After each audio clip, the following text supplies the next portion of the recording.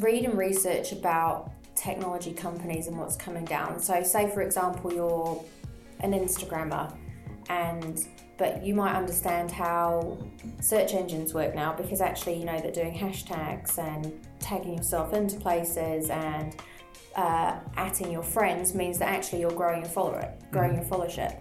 So that is quite an interesting way to look at it, because actually it's the same thing with getting into technology. Being interested in what you do actually makes things a lot easier. At university, I studied politics, and yet here I am, someone who's worked in the technology industry for over 10 years. Why? Because I read about it, I got interested, and that started to stoke the fires of a passion that I never knew existed. I can only back up and endorse Thea's points that she made in that short clip. This whole interview touches on those kind of themes and the pathways that people take into the technology industry. So a slightly different spin to some of our interviews, but one that I think is really valuable and really interesting. This is Tech Talks. I'm David Savage. It's your twice weekly podcast for people who love technology. On today's Tech Talks, it's a welcome return to absentee co-presenter Jack Pierce. I'm back. And viewers of our Tuck Shop show last week will know that I've been on holiday in San Francisco. How many times did you mention it on the Tuck Shop? Just 5. We mentioned that Anas was a doctor 6 times. So, I mean, look, Anas being a doctor is infinitely more impressive than me going to San Francisco. But still, they've both got a lot of mentions. How did you find San Fran? Did it meet your expectations? It's fantastic. I mean, I was saying to Rosie and some friends afterwards that it's like New York without the Londonness. So if you go to New York, it's like London but full of Americans, right? There's no difference. Everyone's rude, in your way. It's very busy. San Francisco is as big as New York or as big as Manhattan, but people are just nicer, kinder, friendlier, can't help you enough, and it's a lovely city. But one thing I did notice is they're getting fed up of big tech. Well, this is unsurprising. You know, Yeah. It's well documented that there is a massive homeless issue, and that where we talk about the haves and have-nots, that's been greatly exaggerated. In a very small space. There's a village of homeless people you can walk across in central San Francisco, and you know I didn't obviously go over and engage with them all, but you know the word on the street is that you know you can be a software developer or whatever, you know, like a relatively normalish job, but in San Francisco get paid an infinite amount of money, like loads of money, and then that obviously puts house prices up, which puts people out of houses, and it's a nasty cyclical environment that they're getting stuck in out there. Serious stuff, right? It is not the usual open to our show. No. I mean, we read about these things, don't we? And sometimes they can feel a little bit abstract and distant. So I can only imagine that going there and seeing it firsthand obviously brings it to bear in a little bit more reality. Yeah, and look, we're talking about, I mean, Silicon Valley's not even in the city, and it's having such an impact on the whole area, the whole Bay Area. And, you know, I would say of all the cities I've been to across the world, which, you know, is not millions, but fair few, I would say it has got the biggest disparity in wealth I've seen, apart from New Orleans, which is a different political story altogether, but hey. Yeah. All right. Well, look, we're not going to be able to save the world on this quick intro. So I think what we can do, though, is move on to a good news story, which is thanks to Thea from ServiceNow, talking all about her route into technology and why she enjoys it so much. But stick with us.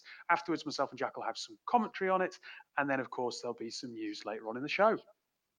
So today we're talking to Thea. You're an account exec here at ServiceNow, right? I am. How are you? I'm good, thanks. How are you doing? Yeah, not too bad. It's Friday afternoon. Yes. And when I walked in the door, you were enjoying some Skittles. I was, yeah.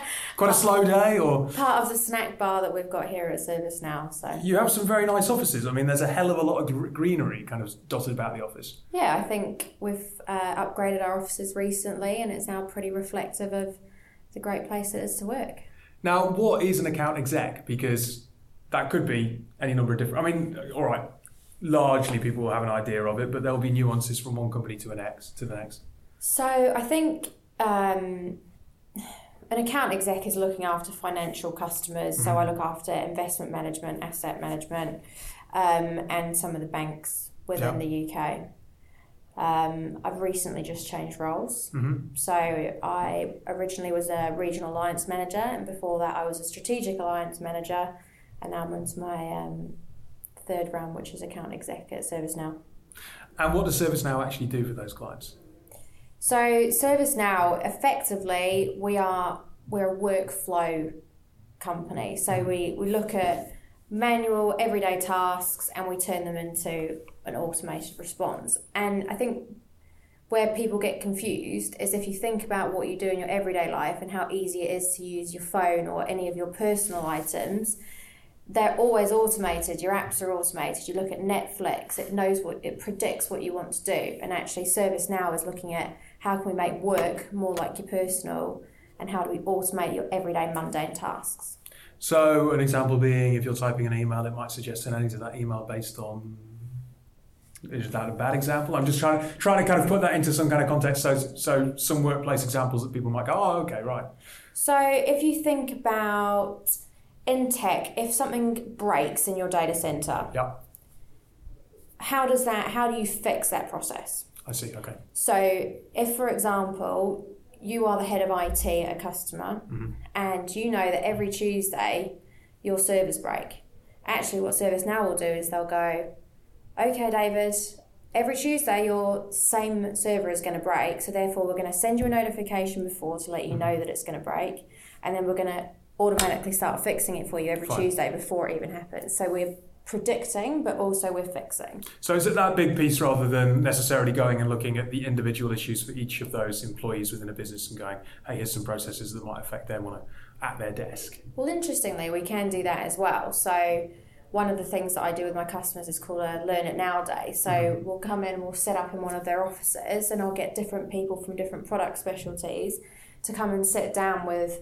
the head of IT, the head of customer service, the CHRO, and say, what are you and your teams doing every day that we can help automate? How can we help give you guys back time within your day, because we're fixing issues and we're automating problems that you've already got. Now, we first met because I spotted that you were nominated for an award, a Women in Tech award. Yes. How did you end up at ServiceNow and in the tech industry? Because you're not in a hard tech role. You're in a services role. Originally, funnily enough, I moved from New Zealand about 6 years ago, and I joined HPE. When I left New Zealand, I just had in my head that I really wanted to work for HPE. It was the big brand name at the time, and I messaged their MD, and who was a VP of sales at the time, and I convinced him to give me an interview. And I had 5 fabulous years there, and then eventually it came up to, I saw that ServiceNow was popping up here, there and everywhere. Customers were talking about them, the alliance partners I was looking after were talking about them, and I was fortunate enough to be approached by ServiceNow. And I've been here coming up to 2 years, and I really love it. Well, in that time, as you alluded to, you've got 3 different roles as well. So yeah, I think it's an impatient mind and lots of opportunities. I'm just very fortunate that there's lots of people here supporting me to try and do the next role and be better at what I'm doing currently. Do you think of yourself as being a woman in tech? Or do you think yourself as just being someone who works for a business that happens to work in the tech market? I heard an interesting phrase today, that actually we shouldn't call it women in tech, we should call it gender in tech. Yeah. Because actually there's a lot of men who are very supportive of women being in tech. And a lot of companies are trying to go to a 50-50, well, more towards a 50-50. I think if you look at ServiceNow, we have what's called a DIBS team, or Diversity, Inclusion and Belonging, led by Pat Waters. And all of that says to me, actually, it's about being inclusive as opposed to being exclusive. So I guess it's transitioned for me that maybe I would have considered myself a woman in tech, but now I actually think of myself as being part of the gender category in tech, because you want everybody to feel like they're part of something. Do you think that diversity, inclusion and belonging seems to be an important then, I suppose, from the narrative? Because we tend to focus on gender when it comes to tech, but there are huge problems when it comes to people coming in from ethnic minorities and a lack of representation in the industry. Exactly, and also now you've got to consider mental health and awareness. Yeah. Then you've got people with sort of maybe it's disabilities, or whether they're physical or whether they're mental. How do you get other people involved in the workplace? And that is the whole diversity, inclusion and belonging, because actually everyone should feel like they belong. You should always be authentic self. You shouldn't have to pretend like you're somebody else, and you should always feel included. And that's part of what ServiceNow is trying to create. Interesting that you touch on mental health. You work in an industry where I suppose clients would expect you to be available, and that can place certain pressures on you. Plus you work in a sales role, and sales role tends to come with a certain amount of pressure too. How openly spoken about is mental health within the organisation, or is it something that you try and encourage locally? So I can only speak for myself personally, but I mean, I've struggled with anxiety for many years, and I've spoken about it quite openly within our cultural teams. We have what's called the culture champions here, and I've spoken out about that. I think that there's always people to support you. One of the things that I know some companies do is they have mental health ambassadors. We're very supportive of what we call well-being here. So things like in September we're doing a walk every day between lunchtime around Staines. So everybody can join. It's really inclusive, and what a great way to get out of the office, enjoy the sun, but things like that Whilst helps. it lasts, this summer's not been a particularly good example. No. But I think it's important, right, to talk about mental health, how it affects people. It's becoming more and more of a problem. And I've become very, one of the hot topics that my friends and I talk about externally is how does social media affect people? How do you think it does affect people? I mean, if you've kind of had that conversation with your friends, what kind of conclusions did you guys come to? I would worry that now it's become a given as opposed to an exception. So when I was in my teens, you would be an exception if you had your phone and you had Facebook. It would very much, your parents were more involved in it. But now it's there's a lot of positives. Like I pretty much do all of my shopping based off of Instagram or off the apps on my phone. Right. But equally, it can be very intimidating for a lot of people if you don't look and fit the mould. Yeah. That's kind of, if you think about diversity, like Dibs that we run here, we want everybody to feel like they can be themselves. Kind of linking to that, I mean, what makes a good salesperson? Because sales traditionally does have quite a strong image. You have to portray a certain type of personality that you think a client might respond to. And yet actually someone who's aware that social media might not be all it's cracked up to be and is open about the fact that you suffer with anxiety and has a diverse team, that suggests that actually that slightly archaic idea of what makes a good salesperson is outdated, right? Yeah, but what does make a good salesperson? A good salesperson's got to be able to listen. They've got to be able to understand.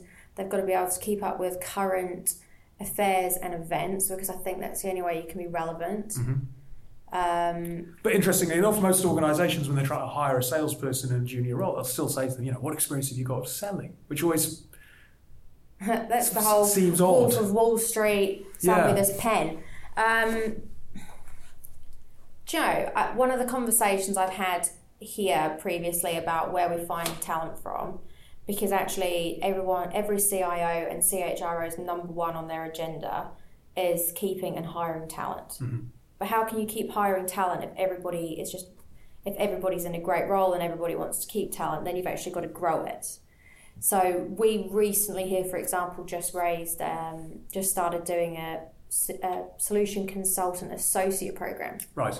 So these guys are either fresh out of uni with little or no IT experience, but a really happening interest. We've got one lady who's joined who is early 20s, and she was running events before here. And we've got a 9-month program, and we are helping them to become really great SEs. They've just got to have a little bit of, you've got to have personality, be invested and be interested in what we're doing. But then equally, I've heard other people, we're trying to hire people from industry. So maybe instead of a salesperson to sell to the police, why don't we hire a policeman? Who knows the police better than somebody who's worked in the business? Okay, you mentioned a few minutes ago that you don't necessarily, or should maybe see yourself as a woman in tech, but you were nominated as a rising star in that category. Yes. You work in sales, which is traditionally male dominated. You work in technology, which is definitely male dominated. So you are someone that some people coming into the industry could look to as a role model, effectively. Whether or not that makes you particularly comfortable or not, I don't know, but you've always got to be proud of yourself, don't you? Yeah.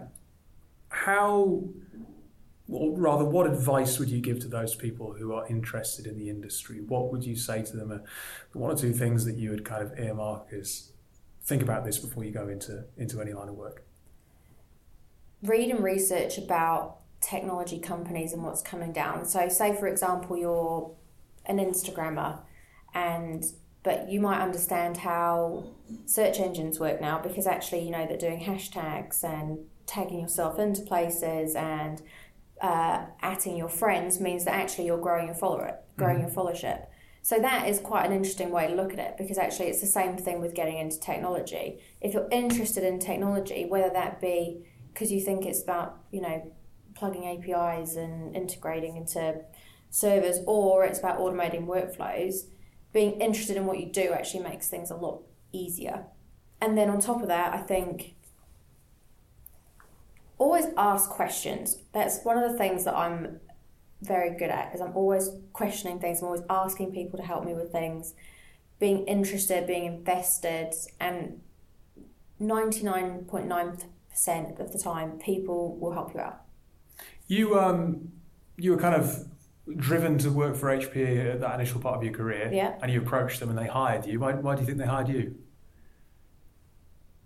Honestly, don't know. When I've asked that back, so if I think back to it, I messaged them on LinkedIn, and I think they just thought that was quite funny, because at the time, 6 years ago, LinkedIn was just starting to take off, and there was a little bit of a, wow, someone's reached out, they're interested, they really want to work here, that's exciting. Then it was the interviews, and I was fresh from New Zealand, and I had no idea where Bracknell was, and I had to I remember it to this day, I had to get the train from Clapham, and I was an hour late. So I've lived in London for 12 years and I'm still not entirely sure where Bracknell is. Somewhere west. Yeah, so I was an hour late to my interview, and I was horrifically apologetic. And they told me, they were like, we're giving you one more chance, but don't be late. And I actually rented a car and I got there an hour early. It was one of those things where you look back on it and obviously you've made an impression, but you know, you've proved yourself the second time around. Yeah. So you've had a number of different roles here. Yes. The business is obviously spending a bit of money on making the offices very nice. And providing you skittles, but I can't imagine that's going to keep you here for the long term. What is motivating you to stay at ServiceNow, say, for the next kind of year or so? Good question. I think when I look at ServiceNow, we are constantly changing, we're constantly growing. Even since I've been here, we've gone from 4,000 people to over 6,000. We're on a journey to 4 billion. We're constantly adding new products, which we ingrain into the platform. And I really love working somewhere where there's lots of different places to bounce your ideas off of people. Everyone's super helpful and friendly. I do different projects, including the Culture Champions, being included in DIBS. We've got customer events coming up. I don't see myself leaving anytime soon. It's a great place to work. It's probably good of your boss hears that you say. She knows. My boss knows. Well, look, thank you for giving up some time on a Friday afternoon and spending a few minutes talking to us. Thank you, David. Appreciate it. Women in tech? No, let's just talk about gender in tech. Let's just shorten that even more and just call it Git. No, I mean, Thea makes a point that's, you know, relatively common to people within the community, but one that always needs to be shoved down people's throats again. You know, it does need to be regurgitated over and over again. This isn't an issue just with women; it's an issue for all genders. And as we know, gender is now a spectrum. It's not just, you know, black and white, man and woman. And it also, you know, it's just a more inclusive way of making our uninclusive sector more inclusive. She is entirely right to point out that there are lots of supportive men, and there have to be lots of supportive men to help move that dial. So I suppose it's appropriate to talk about gender in tech. There is part of me that thinks that whilst women are so badly underrepresented. Yep. You need to have the women in tech focus to draw attention to just how bad a problem it is. Mm-hmm. And if you talk about Git, it might obscure the reality and just how little has actually been done to move that dial. Yeah, I mean, we saw a good couple of years ago. I think June Angelides was on this panel at Unbound, as was Riok Edward Brown. You know, one of them two said, you know, in 5 to 10 years' time, this shouldn't be seen as a woman's panel at a forum or a conference. It should just be seen as another panel. So you do still need to have those obvious kind of signs that this is, you know, there is a paradigm shift happening. But obviously, the goal being that it gets so inclusive that no one even notices it anymore. Yeah, absolutely. So it is an unusual route into technology. Sales is often much maligned, but I think that Thea talks about it with great kind of credibility and purpose. I loved that she talks about being interested in what you do. It makes things easier. Read, ask questions, and I've always found that to be true. If you're entering into a new sector and you want to get genuinely interested in it and get the detail, reading sparks that natural human curiosity. And I think in any role, but particularly across the tech industry, if you're new to it and you're coming from a non-traditional route into it, that is such a good piece of advice, and one that I'm sure we all know but often overlook and don't do enough of. No, 100%. And, you know, just to back her point up, she goes on to talk about why hire a salesman to sell to the police when you can hire a policeman and train. You know, sales is such a fantastic route into technology for anybody. You know, I don't think anyone really needs that much experience when going into sales. I think, like Thea says, and as the dial shifted more, you just need to be a good listener, understanding, empathetic, and, you know, open to forms of communication. I think the more people getting into tech via non-tech roles, the better, surely, because, you know, you bring in other perspectives, and, you know, you might not think the same way as a lot of techies. And I think it's, you know, it's not the most unique path into tech, but it's certainly a fantastic avenue in, because, you know, you could be a great salesman, but you want to get into tech and, you know, just pick up the phone and start selling then. Yeah, and I love the way that she describes and charts her journey. And you can see why she's done so well and why she's been nominated as a rising star within the industry. You know, she describes herself as having an impatient mind and lots of opportunities. And it ties back to that idea of continuous learning that we've been talking about a lot on the podcast recently. But that is that learning attitude, the right mindset towards learning that's going to help you progress. It's Kaizen, as the Japanese invented, and as Joey Barton likes to copy. Kaizen is the art of continuously improving. And I think by doing your reading, by doing your research, by asking questions, asking for advice, all these things, as Thea says, you are always in a state of Kaizen. You are always looking to self-improve. And anyone who does that is going to be not just a rising star, a bloody star. Yeah, but I love that she said impatient mind, because I think that impatience, that desire or need that drives the ability to then go away and look things up, right? I mean, it depends what you class as patient or impatient. I mean, I have an impatient mind when I'm watching Arsenal losing at home to Aston Villa, and then, you know, we turn it round and I'm an impatient mind for the whistle to go, you know. It's I think impatience is a great thing when you wrestle it with, you know, you can't let it take over too much, because then impatience can really affect your mental health. Yeah, absolutely. And I like that we also captured at the beginning of the interview a little bit of a good little example of automation helping. Yeah. You know, with this idea that work will be more like your personal, what are ServiceNow doing? They're predicting and fixing. I loved that phrase, predicting and fixing. I think that's a great way of thinking about automation when it sits in the background and lifts the grunt work off humans. And, you know, in those first 4 minutes of the interview, play that to anybody who's worried about, you know, the rise of robots taking over jobs and things like that. You know, all you've got to do with automation is understand that it's here to supplement and augment our daily monotonous tasks. And, you know, ServiceNow, we're also using it to predict and fix, as you say. So this isn't a bad thing. This is, you know, it's almost a no-brainer.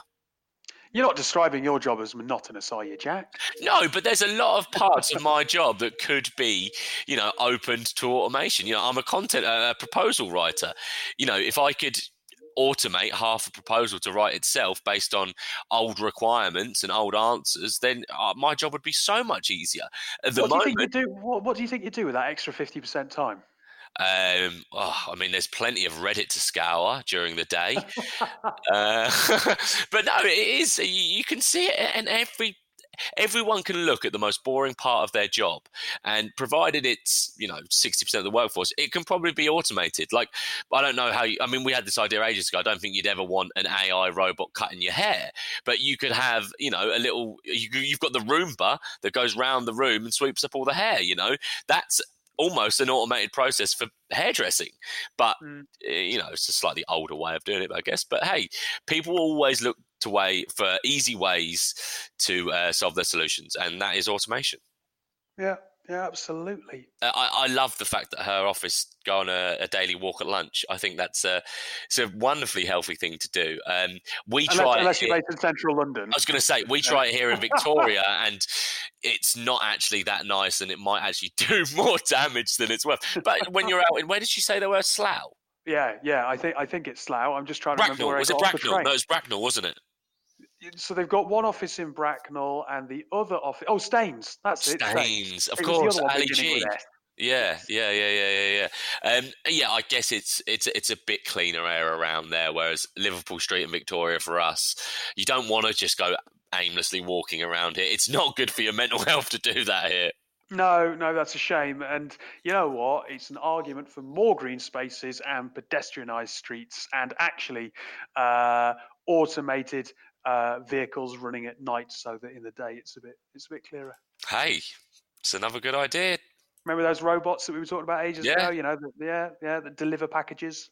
There was going to be that we had the guys on the show that were going to use that for like Uber Eats and Just Eat and Deliveroo, but I don't know if that's really kicked off yet. No, I think we need to do a follow-up and say follow-up pup. Yeah, because we want to be able to walk around in the daytime and not breathe in noxious fumes. It would be nice. I mean, you would think it's a basic human right. You would, wouldn't you? Anyway, look, Thea, thanks for coming on the show. Absolutely loved your input to Tech Talks, but we will take a quick break, and when we come back, we will have a little bit of news. Once a month, Tech Talks opens the Tuck Shop, a YouTube tech news roundup, which is kindly carried by Disruptive Live. Disruptive Live is the UK's first and only 24/7 TV channel for the technology industry. Stay up to date with all the latest industry news by following our regular talk shows broadcast live across the Disruptive Live website and social media channels. You can also catch Disruptive Live at some of the largest global technology events, broadcasting from London, Manchester, Singapore, Dubai, and many more. Welcome back to Tech Talks. Just before the break, we were talking about noxious fumes and erring towards the environment. And I thought I'd let you know, Jack, that Google have signed up to $2 billion worth of wind and solar investment. Hey, that's some good news. So what like wind farms, solar farms? So Google's chief exec has revealed plans for the biggest renewable energy deal in corporate history. So they've basically said that the clean energy deal will include 18 separate agreements to supply Google with electricity from wind and solar projects across the world. The search engine's green energy portfolio will grow by 40%, giving the company access to an extra 1.6 gigawatt of clean electricity. Hey, in Back to the Future, how many gigawatts does he need from the lightning bolt? Oh, I can't remember that, Dave. Oh, I think it might have even been around 1.6. Great Scott! Anyway, the equivalent. Sorry, I've got stuff right there. The equivalent capacity of 1 million solar rooftops. Anyway. Wow, and this is to power just Google, not the grid. This is to power Google. Okay. I like how Google also still called the search engine. That's a bit of a shade, that is. I like it. Yeah, not just the technology overlords. Yeah, the conglomerate. Yeah. Look, this is good news. It's a good idea. It's good PR for Google. If they're going to power themselves on renewable energy sources, you'd like to think more people will follow suit. Again, Google can do this, absolutely. America needs to do this more and more and more. But until China and Russia also do this, you're going to be still swinging with one arm behind your back. So it's look, we're all 4 steps in the right direction, and this is a huge one. So let's applaud that. Yeah, I mean, Google is apparently the largest corporate buyer of renewable electricity in the world. But let's be honest, it's got the cash reserves. It needs to set an example. We were talking about the fact that big tech is much maligned. Well, you know what, guys? There's always going to be critique. There's always going to be stuff that we have grievances about. But where you can make tangible differences that will help the environment and help society, do it. So it's good to see that they are doing exactly that. 100%. It's like we say, it's a step in the right direction. And I guess Google are one of the lesser evils in comparison to your Facebook and your Amazon. Yeah, I don't know. That's only because we've seen the scandals about like dirty laundry. Do I think that there might be some stuff that we would find just as unsavory about some of the other companies? Anyway. Yeah. By the way, 1.21 gigawatts. It's 1.21 gigawatts in Back to the Future, and this is 1.6. So Google could send Marty back to the future. Hey, well, look, if they want more good PR, do that. Just don't tell any football results or lottery ticket numbers, right? That's the only deal. That's the only promise we need to make. Well, maybe they could tell you that Arsenal will turn it around at the weekend, and then you won't be quite so impatient. Yeah, that's a good point, actually. That's a good point. But then I would have put a load of money on that exact result, Dave, and who knows what could have happened. The butterfly effect and all that lark. That's very true. Right, anyway, on that note, I think I will say goodbye to you and to our audience, and we will be back with another show on Friday.